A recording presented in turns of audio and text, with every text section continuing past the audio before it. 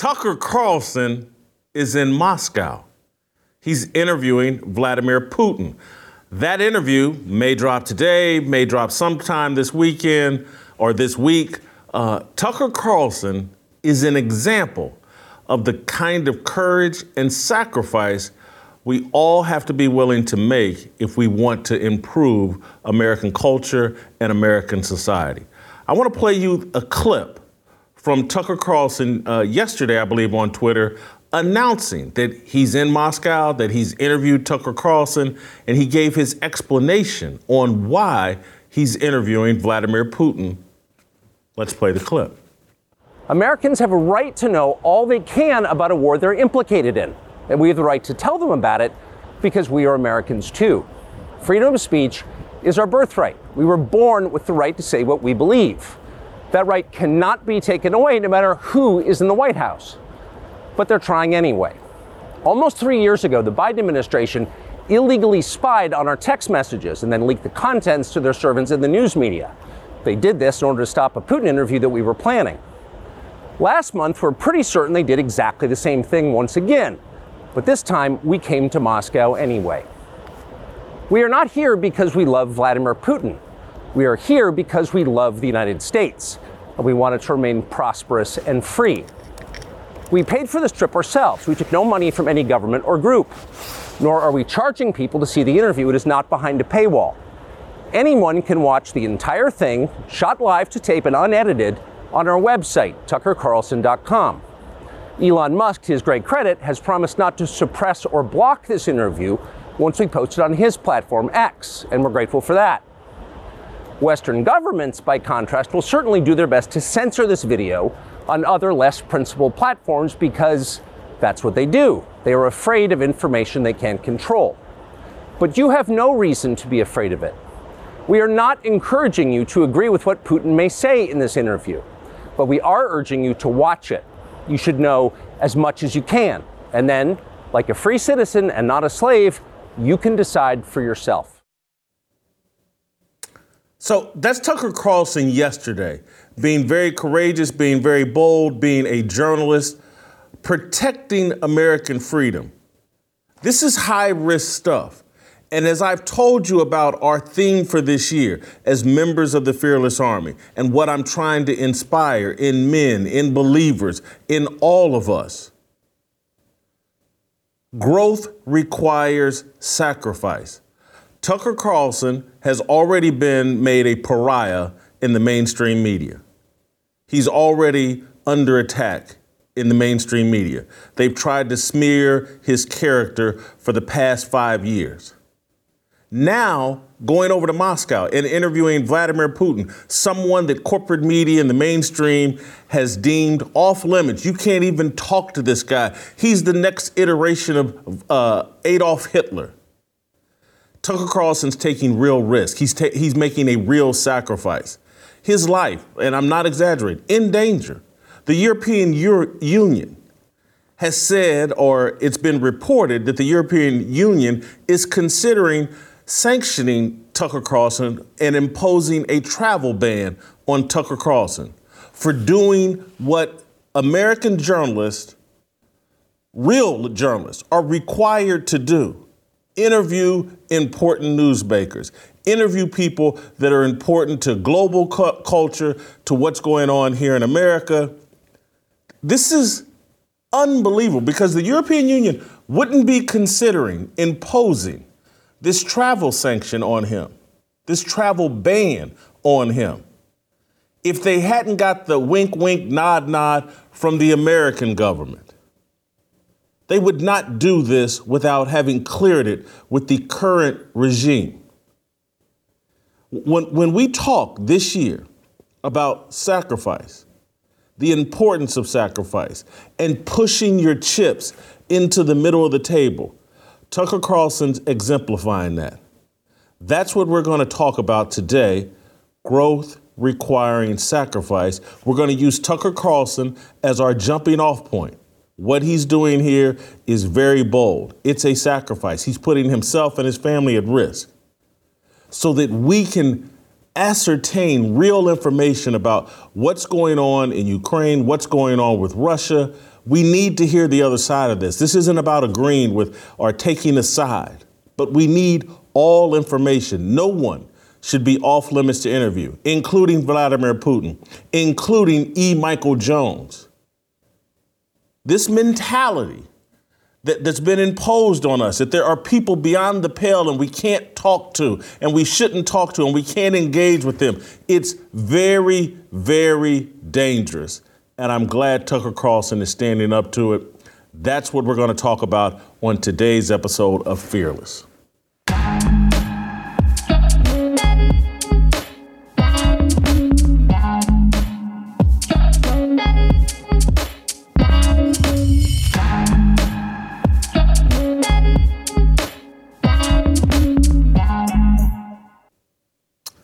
Awesome. Before I return to my fire starter, I want to talk to you guys about preborn. You guys know how I feel about preborn. You know how we feel about preborn here in the Fearless Army. Last year, because of you, Preborn's network of clinics saw over 58,000 babies saved. Thank you to all who made this possible. Let's celebrate these precious babies. When Antoinette found out she was pregnant, she was in a bad place. She didn't know how she could raise her child on her own. She searched for an abortion clinic, and God led her to a preborn clinic where she met her baby on ultrasound. When she saw her baby's image, heard the heartbeat, she broke down crying, and the nurse reminded her that babies are a blessing from God. She chose life. Her daughter's name is Treasure because she is a gift from God. That's the kind of amazing stories that Preborn produces on a daily basis. Those of us that know that life begins at conception, those of us that know it is our duty to protect life in the womb, we must and we should be supporting organizations like Preborn. You guys know how I feel about Preborn. You guys know I've introduced you to Dan Steiner, the founder of Preborn, right here on this show. I think he's been on twice. Dan Steiner is committed to this. Our money that we donate does not go to pay for mid-level executives. It does not go for trips and vacations for mid-level executives. It goes for paying for ultrasounds, and it goes for paying for baby food and diapers and things that baby will need the first 2 years of its life outside the womb. We're going to protect it for 9 months inside the womb, and then we're going to support it for 2 years outside the womb, so that baby gets off to a proper start in life. Whether you give $28, which is the cost of an ultrasound, $280, which is the cost of 10 ultrasounds, $2,800, which would pay for 100, if my math is right. I went to Ball State, but yes, would pay for 100 ultrasounds. All of our money goes to a good cause. You can give monthly, you can give whenever, if it's $2.80, whatever it is. Support Preborn. There's two ways to support. There's two ways to give. Pound 250, say the keyword baby. Pound 250, say the keyword baby. Or give the way that I prefer to give. Go to preborn.com/fearless. Preborn.com/fearless. When you do, send me an email. Let me know. Warms my heart, inspires me, makes sure that we're doing a great show here. Preborn, I just want to tell you guys, and we're going to get into this in depth because we talk about Tucker Carlson and we talk about how growth requires sacrifice, and we start pointing to people that are making sacrifices. And I'm not calling Tucker Carlson perfect. He is not. He's just as flawed as me, you, and everybody else. But he's willing to make certain sacrifices to protect American freedom. And I just want to add, as it relates to Roll Call 2.0, Preborn has hopped on board as a sponsor. We're going to talk about that a little bit later in the show, give you the full details on Roll Call 2.0. But I just want to start with Tucker Carlson being an enemy of the deep state. And this has been going on for the past 5 to 7 years.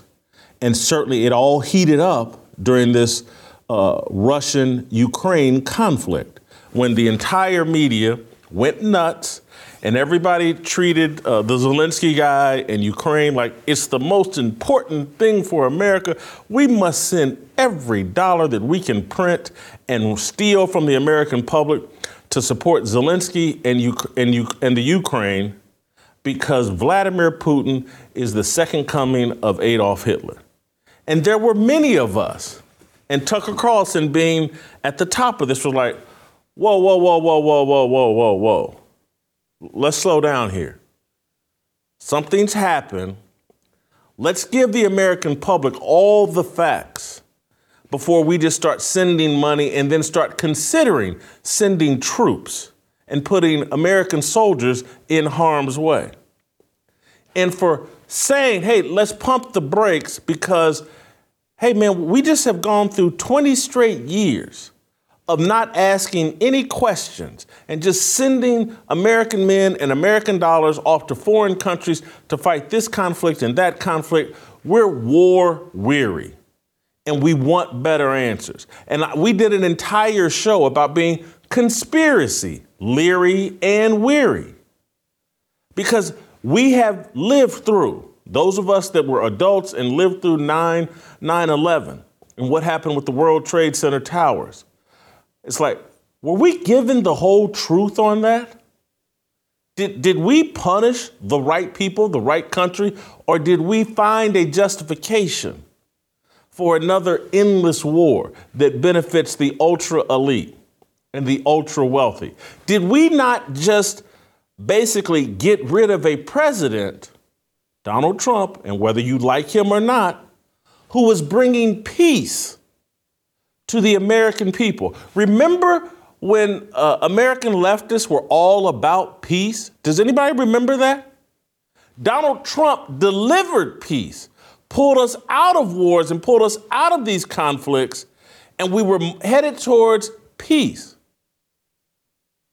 Who's dissatisfied? Who now is looking for another reason, another justification? And this put Tucker Carlson in the crosshairs of the deep state and the media puppets that they control.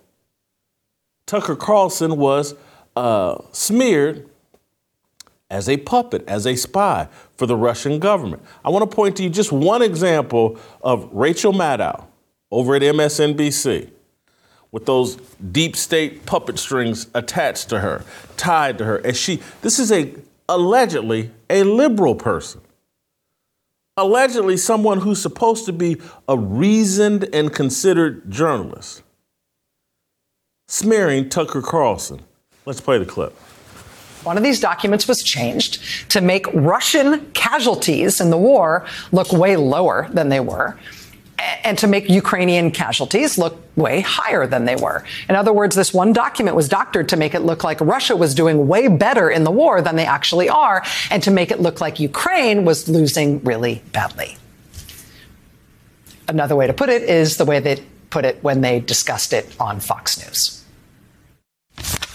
The second thing we learned from these slides is that despite direct U.S. involvement, Ukraine is in fact losing the war. 7 Ukrainians are being killed for every Russian. Ukraine is losing the war. Ukraine is losing the war. 7 Ukrainians are being killed for every Russian. That's not actually what you can learn from the slides. That's what you can learn from the documents that were allegedly posted online by this Massachusetts Air National Guardsman who was arrested that week.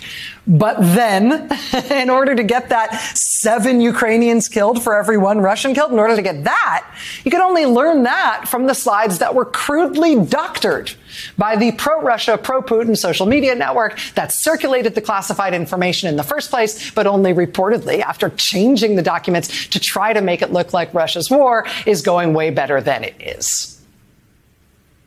So how did these documents get into circulation? This weird pro-Russia social media network affiliated with somebody who just got out of the U.S. Navy, that is the network that also circulated the fake documents that were altered crudely to make it look like Russia is definitely winning the war and Ukraine is definitely losing. And that's the document that Fox News highlighted on their network last Thursday night. So Rachel Maddow, and I'm not, maybe I am smearing her. Don't let me clean. You judge whatever it is I'm doing. Reach your own conclusions. But she's an elite soldier in the Alphabet Mafia. And the Alphabet Mafia is in cahoots, works for the deep state. people that have secrets, and even though her life isn't a secret, but they use the alphabet group, BLM, LGBTQAI, Play Plus, Silent P. They use the feminists, the beneficiaries, the benefactors of diversity, equity, and inclusion. They use them to put out their message. They don't want you questioning anything that the government that they now control, anything that they do should not be questioned. Throw journalism out the window. If you raise your hand and say, hey, are we moving too fast here? You're working for Russia. You're part of a Russian hoax. You're some sort of Russian spy. You're on the take from Russia. Tucker Carlson has been smeared in this way. Again, I've already told you, the European Union thinking about imposing some kind of travel ban on him. This is very dangerous what he's doing. He can't trust Russia. He's a journalist. He's an American journalist. He can get locked up in Russia very easily. And our government, this is what's comical. If Tucker Carlson got locked up in Russia, Joe Biden, that entire regime would shrug their shoulders. Hey, maybe he'll be cellmates with Paul Whelan. If someone from the alphabet mafia, Brittany Griner, gets locked up, we'll trade the Merchant of Death.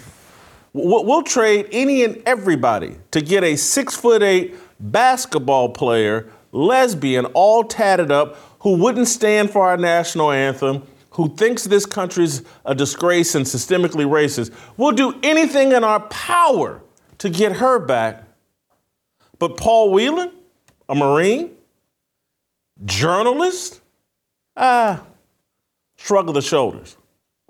Tucker Carlson's taking real risks. He's making a real sacrifice for the betterment of this country. This is what men must be willing to do.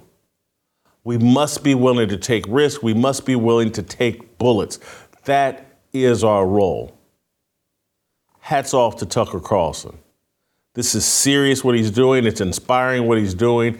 And it fits right in to a discussion we're going to have on the show. We're going to have Robbie Starbuck, who's got a great new documentary he and his wife put out. He's going to come on the show. We're going to talk about his documentary, The War on Children. But Robbie's a great political pundit. We're going to talk about what Tucker Carlson's doing and why we need to support it. And then we're going to talk to Anthony, Virgil, and TJ Moe about Roll Call 2.0. Because our theme this year, and for the entire year, but for Roll Call 2.0, without question, it's about growth requiring sacrifice. It's about inspiring men to be willing to make the sacrifices necessary to protect this country. So, awesome show planned for you today. Stay tuned. Robbie Starbuck just around the corner to talk some more about what Tucker Carlson's doing. He'll be followed by a pretty in-depth conversation about Roll Call 2.0. We want to get you as much information and encourage you as best you can to get here. I believe May 31st and June 1st. May 31st is a Friday. June 1st is a Saturday. Get here for Roll Call 2.0. We can't wait to have you. Before I go, I want to talk to you guys about Prize Picks. Have you been testing your skills on Prize Picks this football season? It's the most exciting way to play daily fantasy sports. If you have the skills, you can turn $10 into $250 with just a few taps. Prize Picks is really simple to play. You can make your picks and submit your entry in less than 60 seconds. Quick withdrawals, easy gameplay, an enormous selection of players and stat types are what make Prize Picks the #1 daily fantasy sports app. With the basketball season here, you can now pick combo projections across football and basketball from the Specials League, a league created specifically for combo projections that includes 2 or more players from different sports or leagues. My mom, you know she loves Prize Picks, sent me her Super Bowl picks on Prize Picks. She's selecting for this Sunday's big game, Deebo Samuel, more than 57.5 receiving yards, Travis Kelce, more than 69.5 receiving yards, and Isaiah Pacheco, more than 65.5 rushing yards. Go to prizepicks.com/fearless. Use the code FEARLESS for a first deposit match up to $100. That's prizepicks.com/fearless. Use the code FEARLESS. Prize Picks, daily fantasy sports made easy. All right, when we come back, Robbie Starbuck will be here, and we'll talk some more about Tucker Carlson. Next.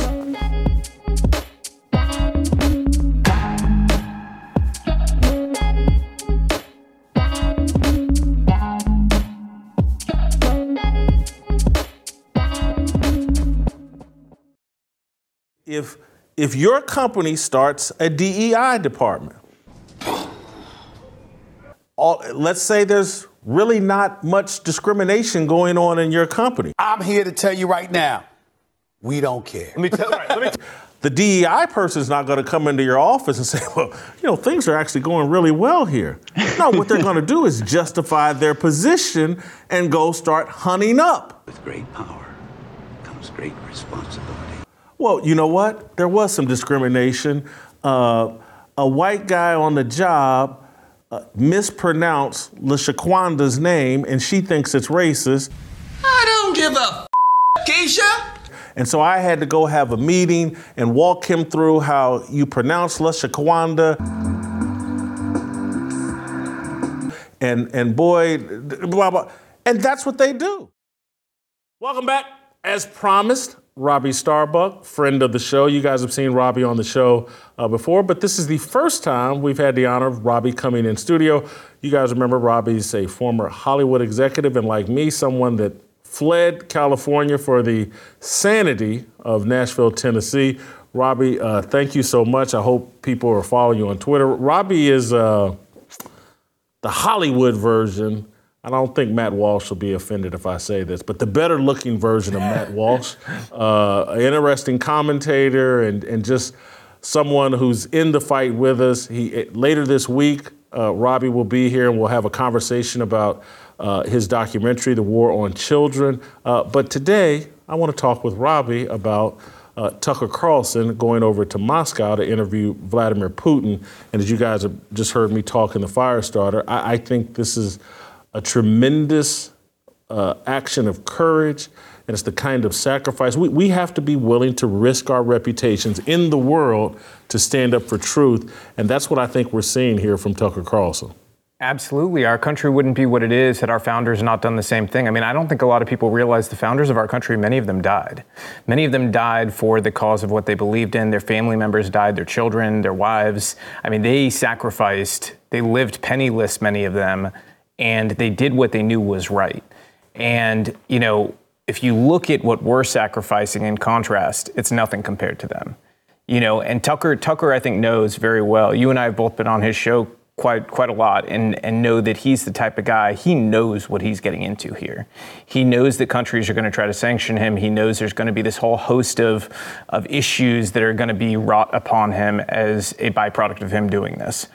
But the question really should be to people is what he's doing right and just? And it is. If you look back at history in our country, good journalism looks a whole lot like going and asking questions. And I think what people should really be thinking about here is if you see the mainstream media and you see people making this assertion that asking questions somehow should be criminalized, shouldn't be allowed back in your own country, you should be sanctioned for it, that's what should scare you. That's what should scare you, because that's what happened to people in Cuba before communism stole everything from families like my family, is questions were not allowed anymore. So what he's doing, whether you hate Putin, whether you love Putin, it doesn't matter.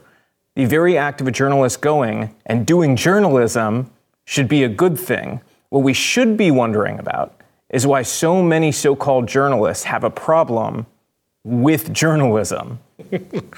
I think, Robbie, it's because so many journalists and just men have allowed themselves to be compromised by their sin. And that's why, the first year or two of this show, the whole message behind this show was like, hey, man, don't let your sin silence you. We're all flawed. Repent from your sins. Take those sins off the table from your critics. And this is what I have in common with Tucker? Tucker tells you he lived a very colorful life. He used drugs, he used to party. He acknowledges all of that. But he also acknowledges, like, man, I've had the scales removed from my eyes. I'm starting to understand the role faith plays. And so when you make these types of courageous steps that Tucker's made, that you've made, and anybody that you've made, you got to clean up your life to take, and this is part of the sacrifice, clean up your life, because you better have paid your taxes, because they're going to look through your tax record. They're going to go after you. Yes. You better be loyal to your wife, because they're going to snoop around your emails and go through your DMs and all that and try to silence you that way. That's part of the sacrifice we as men have to make, and you got to go into it with eyes wide open, as you said, Tucker has. Yep. And you have to be willing also to own up to your mistakes. Yes. Because, like, you know, in my case, even come from that Hollywood background, you know, I've directed some of these big rappers and stars where I can look back at the early part of my career and be like, oh my gosh, I wish that I had been close to Jesus the way that I am now, and that I had been able to affect change earlier in my career, rather than when I did. And still, you could argue early on in my career. I mean, I'm still in my 30s, you know, despite us having a 15-year-old. My wife and I got started early. But, you know, you have to be willing to own up to those things and be able to say, you know, we all make mistakes. We're flawed people. We're all sinners. It's what you do with it when you know God and you know the right thing. Are you going to do the hard things? Are you going to be willing to own up to it? Or are you so fearful that you're going to let that fear silence you for life? You know, and it's like that ties into the whole title of your show, Fearless. That needs to be the mindset that men have going forward, is be fearless. And if you have that fear in your life right now, I want you to take a hard look in the mirror, because you've got a guy with hair long enough to go up in a man bun telling you to be fearless. That should feel a little emasculating, okay? And you should probably think about it. Think about where fear is and where it's operating in your life, and choose to be fearless. Do the hard things, you know? If I look at my life right now, I could very easily be in Hollywood driving a Lamborghini in a beautiful house in the hills. You make choices about what true joy is. None of that's joy. That's all fleeting stuff that the world wants to sell you on as joy. Fearlessness, doing the right thing, being a man of honor, being there for your wife and children, raising your kids. Those are the things when you're on your deathbed. You're going to go, did I do enough of those things? You're not going to say, did I have a fast enough car that cost enough money that impressed people when I drove by? None of that's going to matter. It's what you did. It's your actions that are going to matter. And it's why I applaud Tucker. I mean, no matter what this interview is, he's doing something brave that requires fearlessness. And I know we're talking about Tucker, but you said so many things that just trigger things in my own mind. Here, how long ago did you move here to Tennessee? Almost, it could be 6 years now. Oh, wow. Yeah. Okay, so we beat you. I came in 2020, and what amazed me, I lived in LA from 2010 to 2020. And so the first 5-6 years that I was in LA, I told everyone, I will never leave here. I will never leave. This is so great. The weather's so great, and blah, blah, blah. But the deeper I got into my relationship with God, he started changing what I saw as beautiful. And that's when I just started looking around and going, man, I live on the Wilshire corridor, but there's a homeless encampment right here in Brentwood as I drive down Wilshire. And then I just started looking at, even when I drove down Sunset Strip, and I used to drive down Sunset Strip even before I moved out there, and I thought it was the coolest thing in the world. And it reminded me of the TV show Entourage. And I've been back since I left. I've been to LA, I believe, one time since I've been back. And the whole place looks like dystopian. Hell. Yeah, It looks like hell on earth. Yes. But I know exactly what you're talking about. The first time I saw it as a young man, it felt like this larger-than-life thing. And this is sort of the trick the devil pulls. You know, you have this illusion of what you should want in life. My wife and I just had this conversation actually the other day. I came in the house from cleaning out the stalls of some cows of ours. And I was like, do you ever imagine when we got married 16 years ago that this is what joy would look like? that like going out there early in the morning, cleaning out the stalls, feeding the cows, taking care of the chickens, you know, doing all this, that this would be what true joy was just that time as a family, the connection of doing all these things together. Because we had no idea when we were young and in love and all those things. My wife, I will say, was ahead of us all in one respect. She never wanted to live in California. She's from Texas. She hated California. She thought all the libs there were crazy. So she was always ready to go. But, you know, for me, it felt like one of those, you know, the pool of the career, where it's like, you have to be there. If you're not there, you can't do what you need to do. And that, again, is another lie, you know, and those lies come from Satan. I don't think there's another place that you could really root it to. It comes from there. The devil wants you living in a deception that you can't do the righteous will of God. And so if we're going to put on the armor of God, we're going to do the hard things, we're going to fight, we're going to be true warriors for what we believe in, you've got to examine those things in your life. Where are the illusions in your life? Is it that you've been tricked into thinking you need this bigger house, or that you need this new toy or gadget, instead of setting your sights on a passion project you've always been called and felt you needed to do?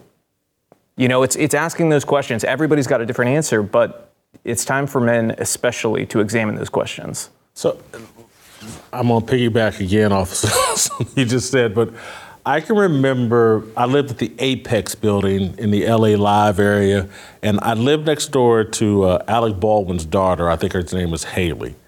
And expensive rappers lived in my building, a few, I think CeeLo Green. But you go downstairs, and there would be a homeless person pissing on your building. And now, because I just bought a house out in some neighborhood that I thought I would never want to live in, you know. And when I go off into yesterday, we drove down, I think Centerville, we drove out in the woods to some T-Rex Arms where they're located at. And I looked around at all these farms and all this land and a lake, and that looked so beautiful to me. Whereas living on the Wilshire Corridor, living in downtown LA used to look beautiful to me, and now it looks like trash. Like this is just what you said, it's hell. So, you know, what I guess I'm saying is to men, if you allow God to change your mindset, renew your mind, he will change your taste. Yep. And you know, it's a process. It's hard. And for me as a single man, and again, I lived out in the world, it's like he's changing my taste, or I'm helping him. I'm really in a struggle. Like the women. I used to tell everybody, unfortunately, I used to say to them, oh man, every woman in LA's got fake breasts, and it's great. And now, like, no, that's fake breasts, and that's not what God intended, and it's not great. I think, you know, in terms of the way you frame this, you look at what your desire is. Is our desire purely flesh? Because for me, I feel like the luckiest man on earth that God put me together with a godly woman and did it so early in my life that, you know, we have grown together in the same ways. We've grown closer to God. She's been the person who's the constant sort of moral, best way to put it is she pushes me further along that path that I'm already headed down. She encourages it. And if you're choosing purely for flesh, you're not looking down the long road of your life, because one day me and my wife are both going to be old and wrinkly. Okay? I might still have a baby face, but I'm still going to be wrinkly and old, you know, and we're not going to be as attractive as we are now, you know, and so you've got to have that mindset of like, are you married to their soul or are you married to their flesh? Because God wants to marry you to their soul, you know, and if you're purely operating off carnal desire, then you're not ready to get married, you know? And in terms of, you know, body and things like that, I mean, I think that there's fair things, like you want to be with somebody who's healthy, you know? I think that's a fair thing. I want to be, you know, I want somebody who cares enough about the temple God gave them that they're eating good, you know, and things like that. But, you know, I think we need to stray away from that old operative mindset of just purely flesh and that's it, because we're going to get old. Final thought, Robbie, just because you mentioned early on about your kids and having kids early. And so many young people now are trying to delay marriage and delay kids. And what they're really delaying is growing up. And they're really delaying just being a better human being, because nothing will make you a better human being than having to look in your son or daughter's eyes and be responsible for them. And so that's why that also accelerates your evolution in a positive direction. Yeah, the hedonism and lack of faith has produced something that I've called like Peter Pan syndrome. You know, they never want to grow up. And the truth is, to draw Tucker back into this conversation, I couldn't agree more with Tucker and Elon Musk. Have babies. Get married, have babies. It is the single greatest decision I ever made in my life. The things that an outside observer would go, oh, well, you made it to this mountaintop or that mountaintop. The only mountaintop I care about that I've made it to in life is being married 16 years and being the father of 3 kids. It has been the best, most brilliant decision I ever made. If anything, I would lose everything else in an instant. You know, I could lose it all as long as I have that. That is the greatest thing. And so if I could encourage anybody who's on the fence about it, you will have no greater joy in your life than being a dad and being a good husband. Robbie, thank you so much for coming by. Robbie will be back with us later this week to talk about his movie, his documentary, The War on Children, Tennessee Harmony, TJ, Virgil, and Anthony next.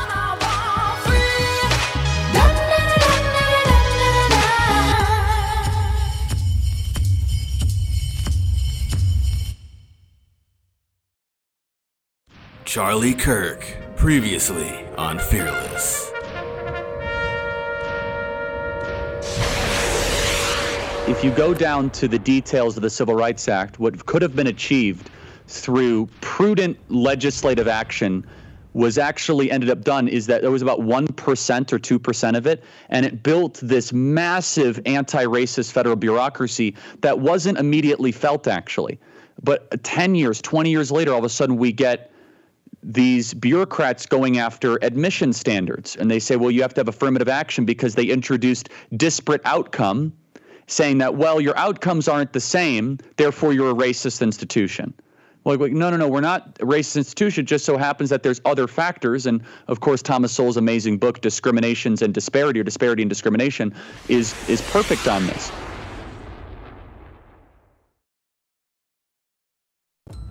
Hello, Fearless Army. I'm Jason Whitlock, your leader. I'm going to spend 2024 discussing growth and sacrifice. Hard times are here. Harder times are coming. What has stopped American growth and caused a regression in fundamental freedoms and values? A lack of sacrifice. Our ancestors sacrificed for our benefit. We have not sacrificed to protect the progress they died for. No sacrifice, no freedom. What impedes man's willingness to sacrifice? His ignorance, his perversion, his pride, his ingratitude, and his cowardice, his rejection of God. The Bible is a story about the power and the necessity of sacrifice. Sacrifice is the sun, rain, and fertilizer of growth. Growth is our life purpose. Grow in the knowledge, wisdom, fear, obedience, and reverence to the Most High. Growth requires sacrifice will be our theme for Roll Call 2.0 this summer, June 1, right back here in Nashville. We're excited to welcome you. Let me spend a minute explaining what GROWTH actually stands for us in the Fearless Army. The G is for game plan. In order to properly grow, it's essential we work from the strategic game plan spelled out in the Bible. The R, responsibility. As we grow as men, we understand and accept our responsibilities to God, family, and teammates. The O, ownership. We embrace ownership of our destiny. Outsiders do not determine our fate. The W, wisdom. We honor, value, and share the wisdom imparted to us by elders, coaches, and leaders. The T, trust. We must be worthy of trust. The reliability of a man's word defines him far more than popularity and material possession. The H, humility. The reward for humility. And fear of the Lord is riches and honor and life. That's straight from Proverbs 22:4. Come join us in Nashville as we talk about growth and sacrifice, and how without sacrifice there will be no growth. Roll Call 2.0 right here in Nashville, Saturday, June 1st.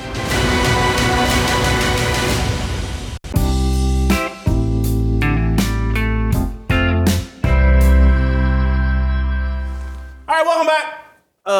Time for some Tennessee Harmony, where we're going to talk about Roll Call 2.0, why we're excited, try to define for you all that didn't make it last year what the game plan is for 2024. I couldn't be more excited. I love this theme that we came up with. I think it's important. I think it speaks to the time that we're in. I'm going to spend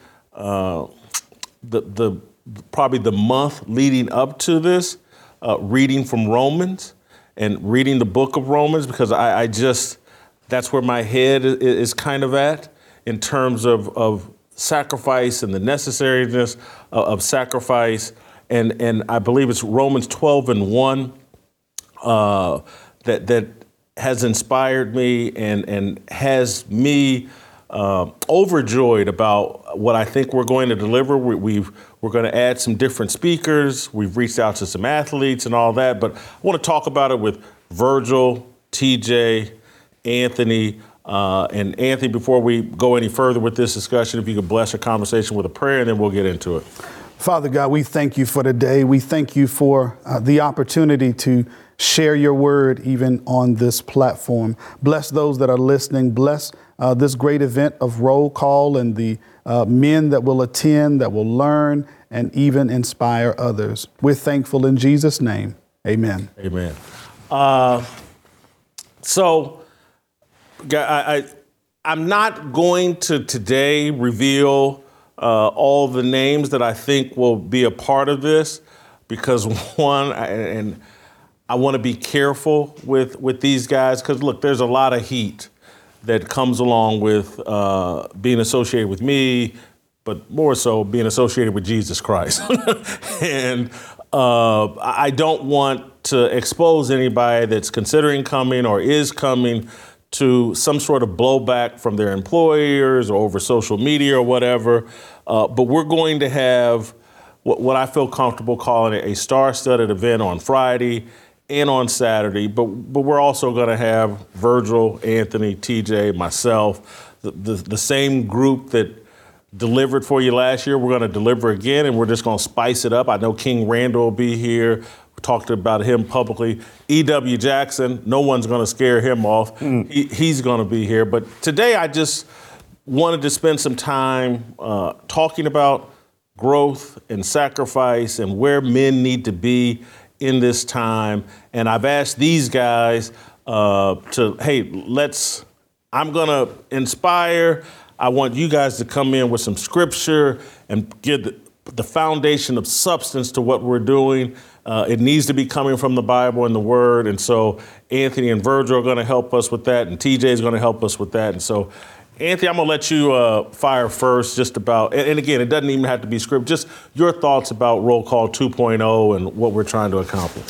I'm always excited and I'm inspired to get around men, to encourage men, but not just in that space, also in the space of men who are dedicated to being godly. Like that always gets me going.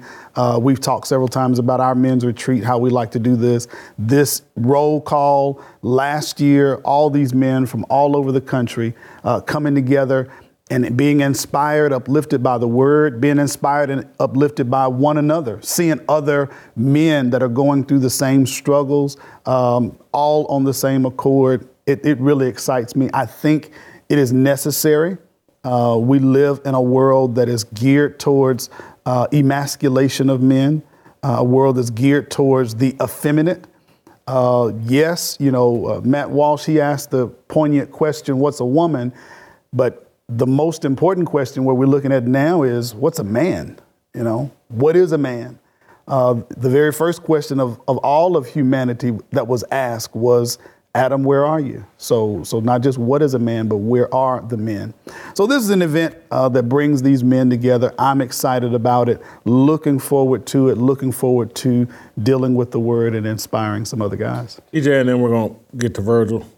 Yeah, I'm thrilled we're doing it again. I think last year what we got was 800 or so men who are wandering through the desert with nobody to agree with them and no one to tell them that they are sane and that they're the people that are going to help bring this country back, and they found it. I mean, we're talking to people. There were people that came from Hawaii last year to come to Nashville, and I wonder, I wouldn't be surprised if 20, 30 states were represented because I got to see all the tickets. And so this year, I mean, I talked to my pastor about it, and he thinks Grace Church in St. Louis is going to bring a busload of 75 to 100 men because they need it. They're dying for it in St. Louis. We're the only church who's trying to fight back in the St. Louis area, as far as I'm concerned. I've been to a lot of those churches. So I just think men everywhere need it.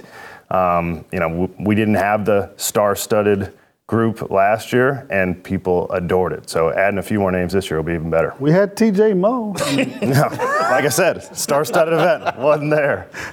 Virgil is our organizational foundation for Roll Call, and Virgil will probably speak at this year's Roll Call as well. I'm throwing that extra burden on him if we ever settle this long contract negotiation about his speaking fee. Virgil has asked for $20,000 to $30,000 to speak, and we're going back and forth about that. But hopefully we'll get Virgil to speak. But anyway, Virgil, hop in here. Well, first of all, you got me coming and going. I will definitely be there, be in the house. Honored to be a part of this. Jason, you've started a movement, and the Fearless Army is something that you've coined, and folks have been following through this medium for a bit. Last year was the first part of that process. Just kind of a call to arms, if you will. Who's available? Who's going to make themselves available to join this fearless movement? And it was obvious that there were a lot of people not only excited to be a part of it, but who were ready for what the next steps were. And my encouragement as the guy behind the scenes kind of doing some organizational pieces, was we should have let them know that, immediately following. But the fact that we're ready and equipped, and I appreciate and respect the fact that you didn't want to just jump into something, that you had to take some time, think through, and put something together that would be really powerful for the men who are going to be joining us for this next phase. So I'm extremely excited about what we're about to embark upon. Virgil, I'm going to stick with you, and then I'm going to have Anthony and TJ follow in. So here's where my inspiration is coming from. Romans 12:1. I beseech you, therefore, brethren, by the mercies of God, that ye present your bodies a living sacrifice, holy, acceptable unto God, which is your reasonable service. And so when TJ asked me this morning, it's like, hey, why do all men need to be there? Because that's a question that's on the website. Here's my interpretation of that from Romans 12:1 that we put on the website. If we truly seek salvation and desire the world to reflect his way, men must present themselves as living sacrifices to our Lord and Savior. And so living sacrifice is the key word here. And so, Virgil, interpret for me what you think a living sacrifice is. What is God, what is Paul instructing us here? Yeah, no, I think Paul is definitely instructing us that there's a part of a process of living out our lives, recognizing that we're dead to sin, that we're dead to unrighteous works, right? The whole of Romans is about justification, about how we are justified now before God. We could do no works that allowed us to become righteous, that we are actually receiving an inherited and imputed righteousness, that is the righteousness of Christ is now given to us. As a result, we who were once dead in our sins and trespasses now indeed live. And as a result of that living, we are to walk out a life that is reflective of the sacrifice that was given to us or for us on our behalf by Jesus Christ. We need to live a life that continually conforms to the image of Christ. And so we are indeed living sacrifices. We are indeed those who don't live according to the flesh, but we live in active obedience in accordance with the Spirit of the living God. And so the fact that you're calling men to come and gather and think through those ideas and bring men before them that will impress upon them the importance of this very command of Scripture is going to be powerful. Sacrifices in the Old Testament, when they were instituted by God, they were a burnt offering towards God. It is, there was an animal that was killed, but it was burned in an offering to God. Most of the time it dealt with our sin debt towards God, but it was an offering to God. Now you hear this phrase that Paul uses, a living sacrifice. Now you would think the sacrifice was killed and dead before it's offered, but Paul says you are a living sacrifice. Well, how do you live and be sacrificial? It does involve a death, as Virgil points out. So I am dying to self. I'm dying to my agenda, my way, my desires, and I'm living for God, but I'm offering myself as, hey, God, whatever you have for me, whatever you want, I'm all yours. And so that's where Paul gets that phrase, living sacrifice. I'm dying to me, but I'm living to you. I also want to, just pick up on verse number 2, where he says, and do not be conformed to this world, but be transformed by the renewing of your mind, that you may prove what is good and acceptable and that a perfect will of God. So we are changed or transformed, not externally, but internally. He says, you're transformed by the renewing of our minds. Our minds have to be renewed. So we have lived in a world system that has given us rules and regulations for how the world operates. That has to be renewed. We need new information. We are transformed by being informed by God's word. And if we're not, we are conformed to the world. We are just going the very way of the world. Paul uses that word transform, and that's a word from the Greek word that we get metamorphosis. The experience that we see caterpillars go to butterflies. The interesting part about that word is it implies that we don't go back, right? Once a caterpillar is metamorphed to a butterfly, they don't go back to being a caterpillar anymore. So when we are transformed to being men of God, we don't go back to the old life that we used to live, the sinful life that has died, and therefore we live for Christ. TJ, before you hop in, I want to piggyback Anthony's comments onto a conversation we were having yesterday. We went to visit the guys at T-Rex Arms, and there was a Josh who worked for them, former law enforcement guy. And so we got into some unique conversations. We were there all day. And one of the things I was saying to Josh was about, how can we better support law enforcement?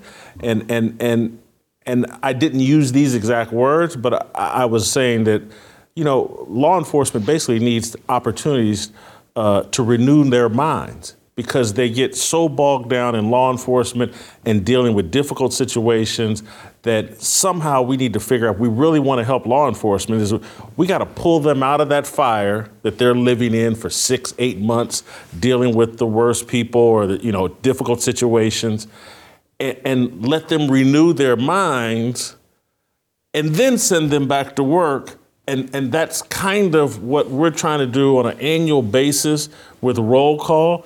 Is we get caught up in corporate America. We get caught up in, making sure we got enough money for our kids to go to college, making sure wives are happy, mama's taken care of, and we're doing, and we need this callback amongst men to say, hey, no, you do know what our real purpose is here, guys. It's all these other things are nice, but our real purpose is this, and is what we're doing in alignment? Are we being a living sacrifice for God? And so that requires us maybe to make some sacrifices and just say, Mama, I know you love this 4,000 square foot house, but we really need to buy this 3,400 square foot house so that we can continue to, because TJ, we were talking a lot about people that are homeschooling their kids and all this. There's sacrifices you have to be willing to make for your kids. Yes. This is about just practical things I think we'll get an opportunity to talk about and explain to people, like, how can you be a living sacrifice? Are you doing this, this, and this? If Jason Whitlock could grow up in a 400 square foot house or apartment with his dad, sleep on a couch, and be happy, because I was happy. It wasn't the greatest situation, but I was happy. Are we sure that your kids all have to have their own separate bedrooms and own iPhones and anyway? TJ, hop in here on living sacrifice. I think you're exactly right. I heard someone else say this once, so don't know who to give the credit to, but it's not me. They said this is going to be really hard until you stop trying to live for God and allow Him to live through you. And so you spend all of your time trying to, this is for you, God. I'm going to do this. I'm going to try really hard, instead of just doing what Romans 12:2 says. Renew your mind. We're baptized by the Holy Spirit. 1 Corinthians 6:19 says the Holy Spirit resides inside of us. Well, if you have the living God living inside of you, that's how you allow Him to live through you. And then the practical stuff becomes, so one of the things we were talking about yesterday is discernment. And it's like, well, men don't have discernment today. Most men, it's like, well, what sounds good? What's the better financial decision? It's not to homeschool your kids. It's to have your wife out working as many hours as she can, so she can be senior VP of lending somewhere someday. Well, yeah, she doesn't really have any relationship with her kids, but hey, you guys got that 4,000 square foot house. And so practically speaking, that's the right place. But, we have moved. This is something I notice in my life in real estate all the time. We buy houses from people who inherited houses from their parents often. And then they tell me the story about, hey, we grew up here, and it's a 2-bedroom house. There was a lot of, post-World War II initiatives that we had where we built homes for soldiers and stuff. And so these houses were all built, and there'd be people in there that they say, yeah, it's a 2-bedroom house. Man, I have 5 brothers and sisters. I got so many memories here. And can you imagine having 7 people live in a 2-bedroom house, 750 square foot? We buy those houses all the time. And so it's that was normal then. And now we're saying it's actually not fair for these illegal immigrants to come here unless we give them $53 million. That's the only fair way that this can exist. And so we're so far off on this because we lived into this worldly time where everything is about materialism. And so I think we would get to the place that you're talking about. Many of the conversations we had with Josh and Lucas yesterday, where you do homeschool, your wife does stay home, you spend a lot more time at home with your kids instead of working late nights. I heard it saying recently, we said, in 20 years, the only people that are going to remember that you stayed late at work are your kids. And that one hits home for me. I love to work, but it's those type of things where, like, if we're in the Romans 12:2 mindset, I think a lot of that stuff takes care of itself.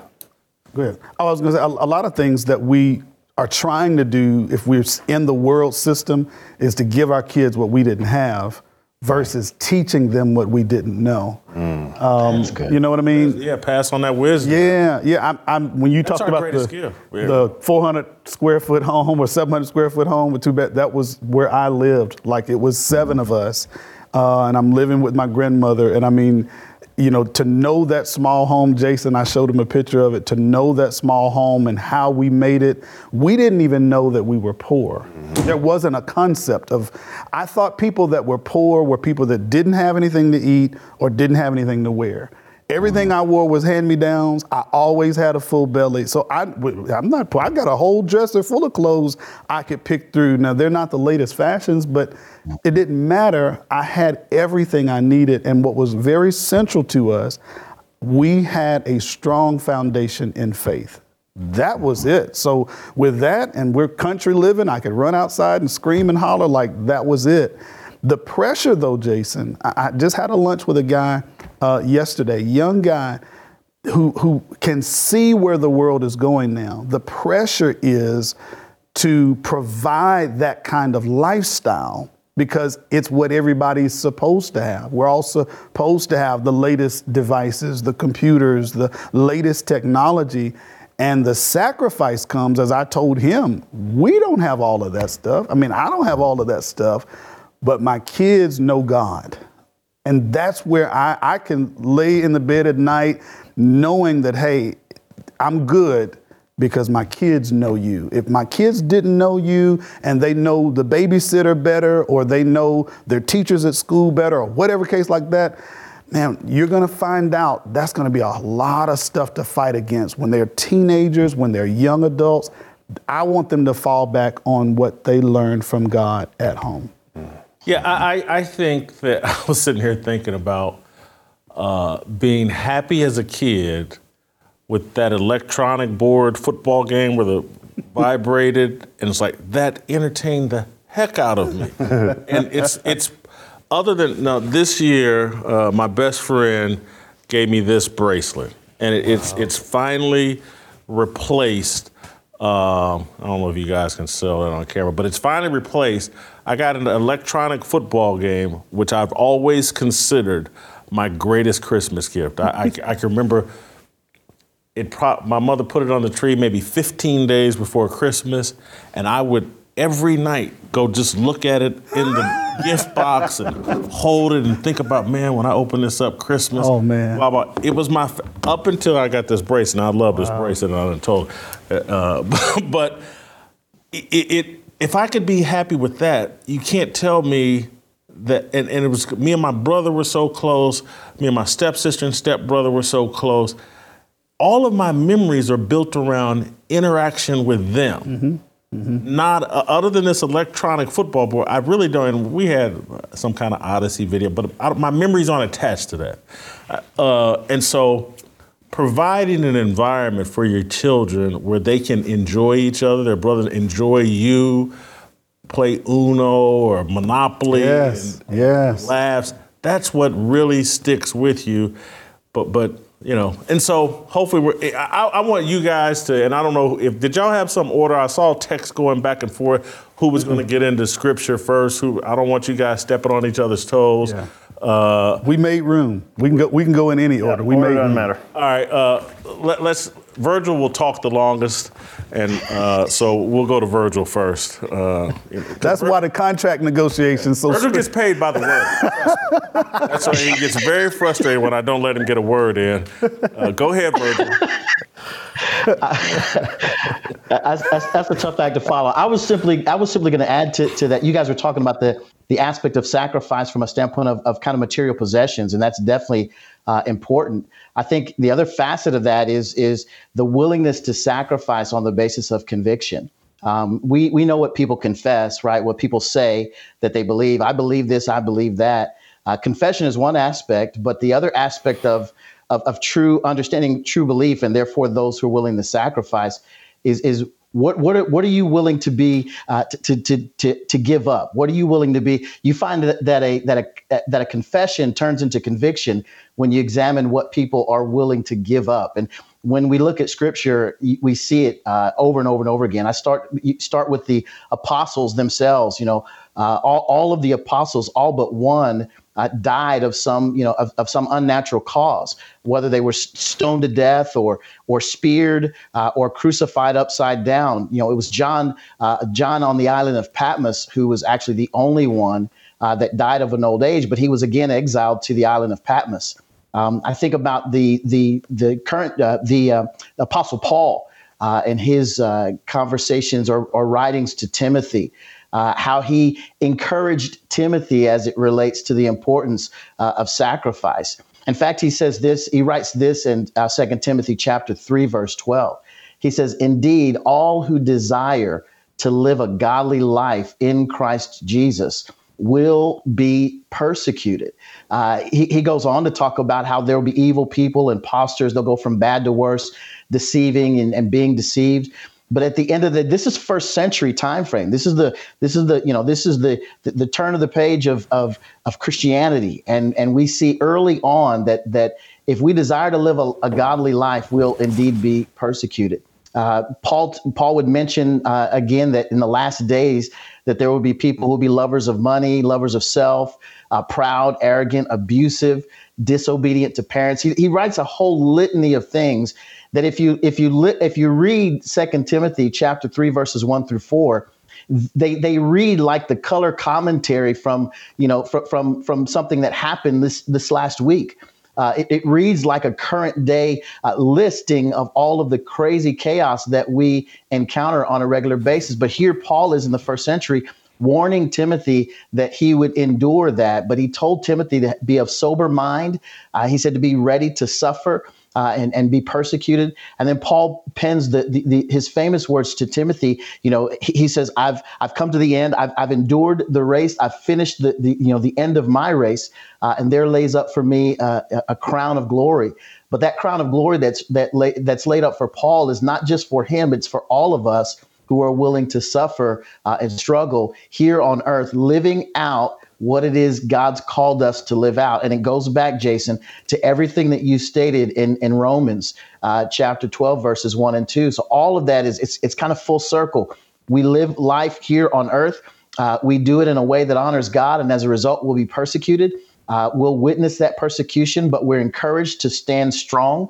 And so that during the process, we're conformed into the image of Christ. That's exactly what we're supposed to be about and be doing. And I'm excited because, as we lean into Roll Call 2.0, we'll have an opportunity, like you said, to pull men out, to remind them of these truths, encourage them on their way, and send them back into the fight. Who wants to follow Virgil? I'll take it. Yeah. Paul is a great example of what that kind of sacrifice looks like practically. Like he literally lived it out. Paul was a Pharisee of Pharisees. He was an expert in the law. He had the track record and all of the accolades to pursue a life of being just a scholar. And when he encounters Jesus on the road to Damascus, or Jesus encounters him, and this whole thing that changed his life, Paul says, I count all of that as dung. It's rubbish. All of the accolades, all of that are worthless. They're nothing to what I get to do in Christ. That sacrifice, people would look at Paul and say, man, you could have been. But Paul says, what I am in Christ is so much further than that. So I just wanted to echo that from what Virgil said. The apostles themselves in Mark chapter 10, they reference Jesus, they talk about how living as a disciple for Jesus is. Peter says, we've left all to follow you. Like we gave up all of that. And what I see in that we have to do as men, what it may be, Jason, is you may leave the pursuit of the corporate ladder. Not to say that you may not have a job or whatnot, but me just trying to take over the corporate ladder, no, that's not it. I'm a disciple maker that happens to work at that place. Yes. One of my good friends, one of my brothers at church, he started a business at 15 detailing cars. He went on to try college. He went on to work in the professional world. And he came to me, a few years back, and he's like, man, this has taken so much of the time away from my family and so much time away from the church. He said, I still do my detailing on the side, but I really want to go full. And I'm like, hey, pray about it. Trust God for it.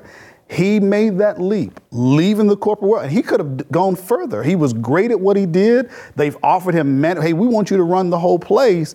But now he's doing what he loves to do and has all the flexibility to do it. That's a sacrifice. He sacrificed that safe salary. He sacrificed that position to do what he loves to do, which enables him to do for God. So I say that to encourage men. It's not to say that you can't have a job here or there. You can, but while you're there, man, learn what you can, learn how to run that job, learn how to open it up for yourself. And when you do that, now you're able to commit so much more towards Christ. It's a faith leap, certainly, because you leave the safety of corporate world. You leave the safety of what that looks like, apparently. But you step in faith, and that is the strongest foundation on which we can stand, is building our house and our lives around God. So, yeah, they sacrificed to follow Jesus. And even the fame of what, the world may have said, but that was the best decision they'd ever make. Anthony, man, you always give me you're like a trampoline. You give me something to jump off of. All right. And so I appreciate I'm getting in the way of TJ, but TJ, you can follow in on this as well or do whatever you want. But yesterday, again, I was talking to this young kid, Lucas. He's only 30 years old. He started his own business at 20, making holsters. He's now turned this into this incredible business where 10 years later, he has 85 employees. And he has a Christian environment where his 85 employees can come in and wear their beliefs on their sleeves. Yes. 85 people don't have to go into corporate America and pretend to be someone else. They can be exactly who they are. I'm not saying this next part to gloss myself. I want to be relatable to men out there. You may, if you open your eyes, you may fall into sacrifice accidentally. Well, and because like, God, man, you ain't smart enough to see what I really want you to do. So I got to trip you up and make you make this sacrifice. It really can happen. Sure. Because it happened to me. Gotcha. I left corporate America, Fox Sports. Say, man, I got to be able to say what I want. And I'm not saying this to badmouth anybody. I'm just telling you the truth. So I'm not trying to take a pot shot at anybody. But I went into business with an atheist. And it's like what I wanted to do, I couldn't do with an atheist. And so God put a banana peel out there, showed me these guys were lying to me, and made, because he knows how I react to lying. Gotcha. I hit the eject button. So I hit the eject button. And then I figured out, I need to be somewhere where I can create a Christian environment for other believers to come in. It can't just be about you. Jason, I blessed you enough, blah, blah. It can't just be about you. And so that's how I get here to the Blaze. And now I've created a workspace where 8 to 10 people can come to work and be who they actually are in a Christian environment.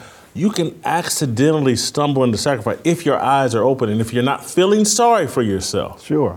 And you start looking at the opportunity. What's God trying to communicate to me? Because he would not have had those things happen to me if he didn't want them to happen to me, because he knew what I was capable of. Yeah. If I just continued to make it about me and how much money can I make and am I Whitlock. That's the sacrifice. Right.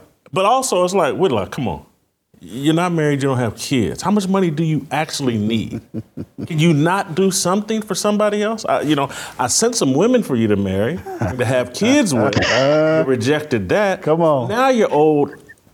He doesn't say AS. But he's like, now I got some other folks for you to make sacrifices for. And I'm truly blessed that finally, because I'm a hard-headed person, but finally it got through. And that's how we got Fearless. Praise God. Praise God. You're a little bit like Paul. Yeah. Paul runs really fast one direction, and God had to blind him for a minute and said, hey, man, you're going the wrong way. That's me. Then you're running really fast this direction. We appreciate that. And so you are a little bit like Paul in that way. My favorite, and I think most relatable story in the Bible to our time today is the story of Moses, because Moses was born a Hebrew slave, but just by happenstance in his world, right? He had nothing that he did, became royalty under Pharaoh. And that dude had all the riches and all the privilege and all the social circles. And all he had to do, because back then, it's kind of unique, the royalty went down the women's side. So he was set up to be in charge of everything. And he gave it all up because he, first of all, knew inherently, I think, of his heritage, and that this is wrong, right? He committed a murder in the meantime, not the best way to go about it, but he felt this is wrong, gave it all up, everything. I mean, there's nobody that had more life set up from doing nothing than Moses. And instead, he followed God and ended up wandering through the desert for 40 years because that's what needed to happen to set up the lives of millions of people, of God's people. Let my people go, right? And so today, who's our Moses? Like, who is one person who's willing to give up anything? He's a non-believer. We could say Elon is doing a bit of that. He spent $44 billion on a product that's maybe worth half of that. But the reality is we don't do that on a micro level. I mean, people aren't, we can going back to homeschooling. I could just be transparent. Me and my wife are going through that, right? It's like we have a certain set of things. She likes to work. Some of it's a desire thing, but it's like we're figuring out a way for her to stay home right now financially and also just with her time and desire. And it's hard because our kids need our attention. They're to the age now where like every second matters. You know, when they're 6 months old, not as big of a deal as a 2-year-old who every day is new information coming into their head. You know, it's like, are they learning, do we want them spending more time learning colors and shapes or Bible verses? Because my daughter's pretty smart. She can rattle off 5 or 6 Bible verses off the top of her head now. And you don't get that other places. So, you know, when I think of what do we sacrifice, I mean, we can go through American history, but it's like, it's the second book in the Bible. Go through Exodus, and God said, there will be a time to sacrifice and be like Moses. So the other part of my theme for this year, our theme for this year, is in part of the discussion we're going to have at Roll Call, is what stands in the way of sacrifice. What? And there's a whole laundry list of things, virtually everything. But you know, I on my Twitter feed, on my Twitter bio, I mentioned cowardice and ignorance, and by ignorance, we're all capable of being ignorant. Things we don't know often kill us or destroy us. And, you know, our perversions, and that's why I'm so happy Covenant Eyes has jumped back on board with us, because it allows me to talk about that, and that, you know, if you fall off into some sort of sexual perversion, pornography, whatever it is, it can distract you from making sacrifices, and it can lead you down a wrong direction. I don't want to, no one follow this up. It's just a comment I'm making in real time that I'm just thinking about.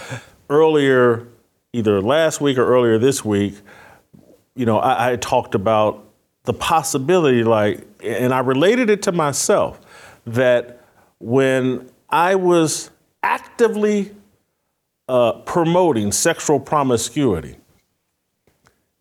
it changed my beliefs and what I would support and tolerate from others, even things that I knew, like same-sex marriage. I never believed in that.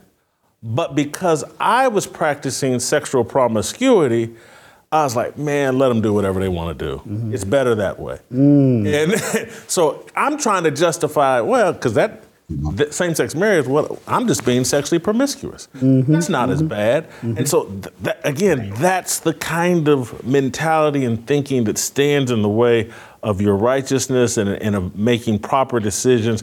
But anyway, guys, I wanted to talk about what stands in the way of men making the kind of sacrifices we need to make, and just some biblical examples of where that's bitten us in the rear end.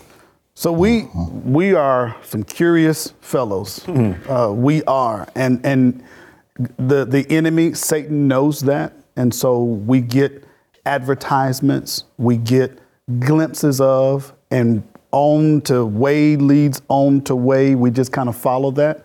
When we're not purpose-driven, when we're not focused, our curiosity can do that. David in Scripture, he was king at the time, and typically in the spring, the kings would go out to war with their military in expanding the kingdom. This one particular spring, he decides to stay home. He gets bored while he's home. He climbs up on the roof, walking around, and while he's on the roof, he sees Bathsheba taking a bath. Now, had he been where he was supposed to be, he would not have seen what he wasn't supposed to see. He sees her, and then it becomes I gotta have it. And even his own soldiers were like, hey, no, that's somebody else's wife. Who are you? You know, that's what I want. So I say that, you know, the enemy knows our tendencies, and he knows our curiosities. And where we are now in society, he puts all of that at your fingertips. All of our pleasure, all of our tendencies, he puts them right at home with you. A man today, I mean, if you're not purpose-driven, you got all the pleasure at home. If you don't want to cook anything or what, hey, I can DoorDash, they're bringing it to you. I don't even have to get involved with that. But if we follow the protraction, I'll be brief, but if we follow the protraction, women will, hey, if you're not here to do it, I got to do something for myself. And so she is continuing to pursue, education and pursue career and pursue all of this. Well, when they both come outside, she's looking at these men who all you've been doing is playing PlayStation and DoorDash. I mean, I got a job. I ain't got time for you. And he is, well, I don't want to fool with these women nowadays. All they want to think about is and that's what the enemy wants. So now when you talk about the sacrifice becomes, bro, you're going to have to sacrifice your sitting on that couch. You're going to have to sacrifice this PlayStation. You're going to have to sacrifice this self-pleasure and get up and work and do. My day now, 90% of my day is either doing God's work or doing things that benefit my family and teaching I'm taking my son to school. I'm helping my wife with it's all of that. Now I could look at that like, man, there's a lot I would like to do, but that's sacrifice. In the end of my life, I know, man, these sacrifices really end up benefiting at the end of the day. Now I love to do it because I know, man, this is feeding into something, but it does interfere with if you want to be at home, PlayStation all day. If you want to, sit sit around and watch sports. We can have recreation, but I can't let that be all I do because then I'm going to lose everything that God has destined for me to take. Virgil? Yeah, I think about what we were talking about earlier with Paul and his life story, and he comes to the very end of it, and it's kind of a leap off of what Anthony is talking about being on purpose. It comes from the very text that I talked about earlier, where he says, "I fought the good fight, I finished the race, I've kept the faith." Well, that's all about being on purpose. That's all about walking out God's plan. We have on the other extreme, and Jason, you've talked about Romans 1 on Tucker and in this space as well. We recognize that if we suppress the truth of God in unrighteousness, and all that means simply, that's from Romans chapter 1, verse 18, that mankind suppresses the truth of God in unrighteousness. And what that simply means is that we love our sin so much, we have a natural inclination, a natural bent toward ignoring God. In that text, we walk through each section where it talks about, and because we denied him, God gives us over, God gives us over, God gives us over. And then finally in Romans 28, it's like you've pursued all of this crazy, you've pursued all of this chaos. And as a result, because you didn't see fit to acknowledge God, God gives you up to unrighteousness. And so you're filled with all manner of evil, covetousness, envy, strife, murder, deceit. Again, a whole litany of things that we see in the nightly news that we are then filled with. Why? Because we didn't acknowledge God. We don't desire his truth. We love our sin. And all of these things are stumbling blocks that keep us from rightly pursuing God. And so it's imperative that the believer in Christ, that the one who is following Christ, sets those things aside, sets aside all of the sin and the weight that so easily entangles us, and that we step out into righteousness and to gather with other men who desire to do the same. That's incredibly, incredibly important. I'll say this lastly, Jason, you mentioned the environment that you've created here at Fearless, allowing guys like me and others to come on and share what we believe. And one of the things that I'm grateful for is though we all have different nuances, we believe the same things, and we may have different nuances to what we believe. You've never told us what we could or couldn't say or share or couldn't share. And that kind of environment lends itself to honesty, to truth, to iron truly sharpening iron. And that's the kind of environment that men need to be called to. It certainly is, and I'm gonna wait for TJ. You jump in here, and then I'm gonna piggyback you guys. Okay, just to agree with Virgil, this is probably the only show in America where a white guy can come in here and tell you what he really thinks about race. I tell you, 100%, it is the only place in America. The contrast that I would give why people wouldn't be willing to sacrifice, men in particular, is cowardice, and that's always my go-to. there are things, pleasure, there are things, preoccupation, laziness that you meant. There is a lot, but I think the reality is most men have it inside of them and they know what the right thing is to do. And most men have not done Romans 12:2 and renewed their mind enough to have any courage to go do that thing. And the scriptural reference I give you, and as I was going through this, actually, I would argue this is the biggest coward. I used to think it was Judas, and now I think I've replaced him as the biggest coward. Matthew 27:24, when Pilate saw that he was getting nowhere, but instead a riot was starting, he took water and washed his hands in front of the crowd, saying, I'm innocent of this man's blood. It is your responsibility. So a man who could have stopped the murder of the only perfect man that has ever lived and didn't think he was guilty. God even sent his wife a dream and said, don't do anything with this man. I'm telling you, it's going to be bad for us. Instead, chose to live his life in hell, literally washed his hands in front of the crowd and said, it's not on me. I don't think there's ever been a more cowardly person to live. And so that's what I think about. I mean, this would probably be part of my speech at roll call, but it's like, do you know who's Pilate today? It's us. That dude had allowed the Christ to die right in front of him, and he was the person that could have stopped it. And we're all allowing Christianity to die in America because we're too cowardly to stand up and do anything about it. And there's all kinds of different ways to do that people are unaware of that's what they're doing. But I sit around, I'll recall what I told y'all earlier about me and my sexual promiscuity and saying, same-sex marriage, just let them do it. That's denying God. Because it's right there in the Bible. Sure. Marriage is between man and a woman. So I've just denied God by saying, let him do it. It's okay. And I'm destroying what he wants for us. Is why we have so much chaos in this world right now is because the family has been destroyed. They've redefined it into something that it's not. That's denying God. People think, well, I never denied God. I say I'm a Christian. But what about all your other things that contradict? My gluttony, it's a denial of God. And so we got to snap out of it and deal with the reality of it and repent. And so there was one other thing I wanted to, I just had a brain fart. Virgil, while I'm recollecting myself, is our website up so we can know where we're directing people to go and how they can sign up, and take care of that while I shake off this 56-year-old moment. Absolutely. It's up and ready to roll.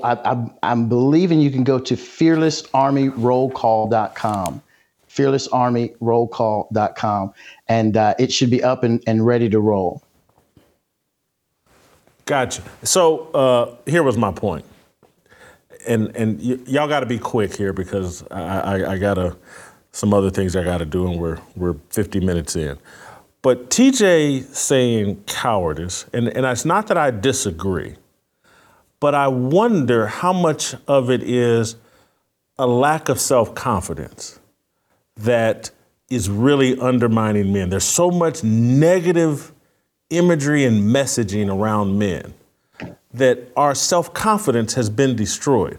And that's what was so powerful to me about our trip to T-Rex, to be sitting in front of a 30-year-old kid who at age 20, who was homeschooled, and who told me, the reason I did this is because as someone who's homeschooled, I was taught that, man, I can do anything. I don't need any help from anybody. And so we're trained without this or without that, if this person doesn't teach you this, if this person doesn't give you a handout, you can't do anything. This dude being homeschooled is like, man, I can figure all this stuff out on my own. His father was a minister. Nobody in his family was a serious entrepreneur. Sure. But he had so much self-confidence. At 20, he was like, man, I can start this business. And next thing you know, I'm a provider. And so that I think about a lack of self-confidence and then helping men understand what it is we really have the power to do. This man's business is changing lives. People can go to work and be themselves. And we talked yesterday about how when you're one person in the real world and then for 8 hours you got to show up in someone's cubicle and be someone else. You wonder why we have the depression issues and all the other things, the self-confidence issues. You're living a double life. Yeah. You got, when someone says something that totally violates your biblical worldview, but you've been trained, I can't say a word about this. That's hard, man. Yes. It's hard. The risk that we see now is what you would say is just standing up and doing what's right. Like that seems more risky as what TJ's talking about, the cowardice of standing up. Somebody else will do it. Somebody else will take care of it. We've made that to be risky, but biblically, those that responded, Paul was once, he gives this illustration in 1 Corinthians chapter 9. He says, woe is it unto me if I don't preach the gospel. Yes. Like preaching is not, he said, if I don't do it, that's the problem. So I'm saying now, the problem is not, are we finding guys to be? No, the problem is you're not using what God has already given you. He's given you everything pertaining to life and godliness. He's given you the body as men. You have physical strength. You have authority, but you just don't want to use it because if you do now, you could lose your job. If you do now, you could lose the friends, you could lose the pleasures that you have, you could lose all of this. But if you do it as God has instructed us to, you gain all of that and more. You obviously, Virgil, I'm gonna give you the final say because that's what we like to do, and I don't want to hear any complaints after the show. If you're not standing on a proper foundation, you're never going to be a man. Exactly. And so when I think of that young kid, Lucas, I think of someone that's like, because, man, this dude is bold. He's going to tell you exactly what he thinks about everything. And I'm like, you know why he can do that? Because that foundation he built, one, his father raised him up in fear and admonition of the Lord. But two, he's got his own business that's generating $100, $200 million. And he's like, what y'all going to do to me? I'm going to stand on these values, whether you like it or not. And that's how this little 30-year-old kid talked all day. Yeah. And I was sitting back there, hats off to you, young man. How do we create more of you? Yep. Yeah. And so, Virgil, wrap us up and we'll play some harmony after Virgil.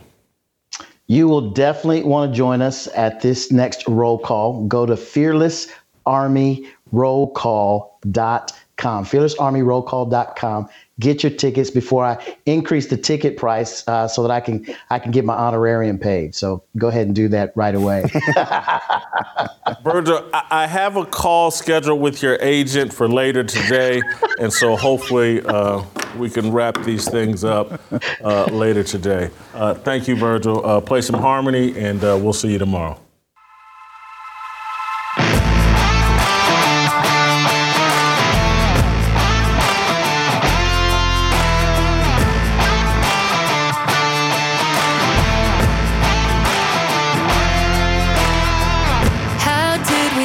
Up so divided, stop fighting and stand tall.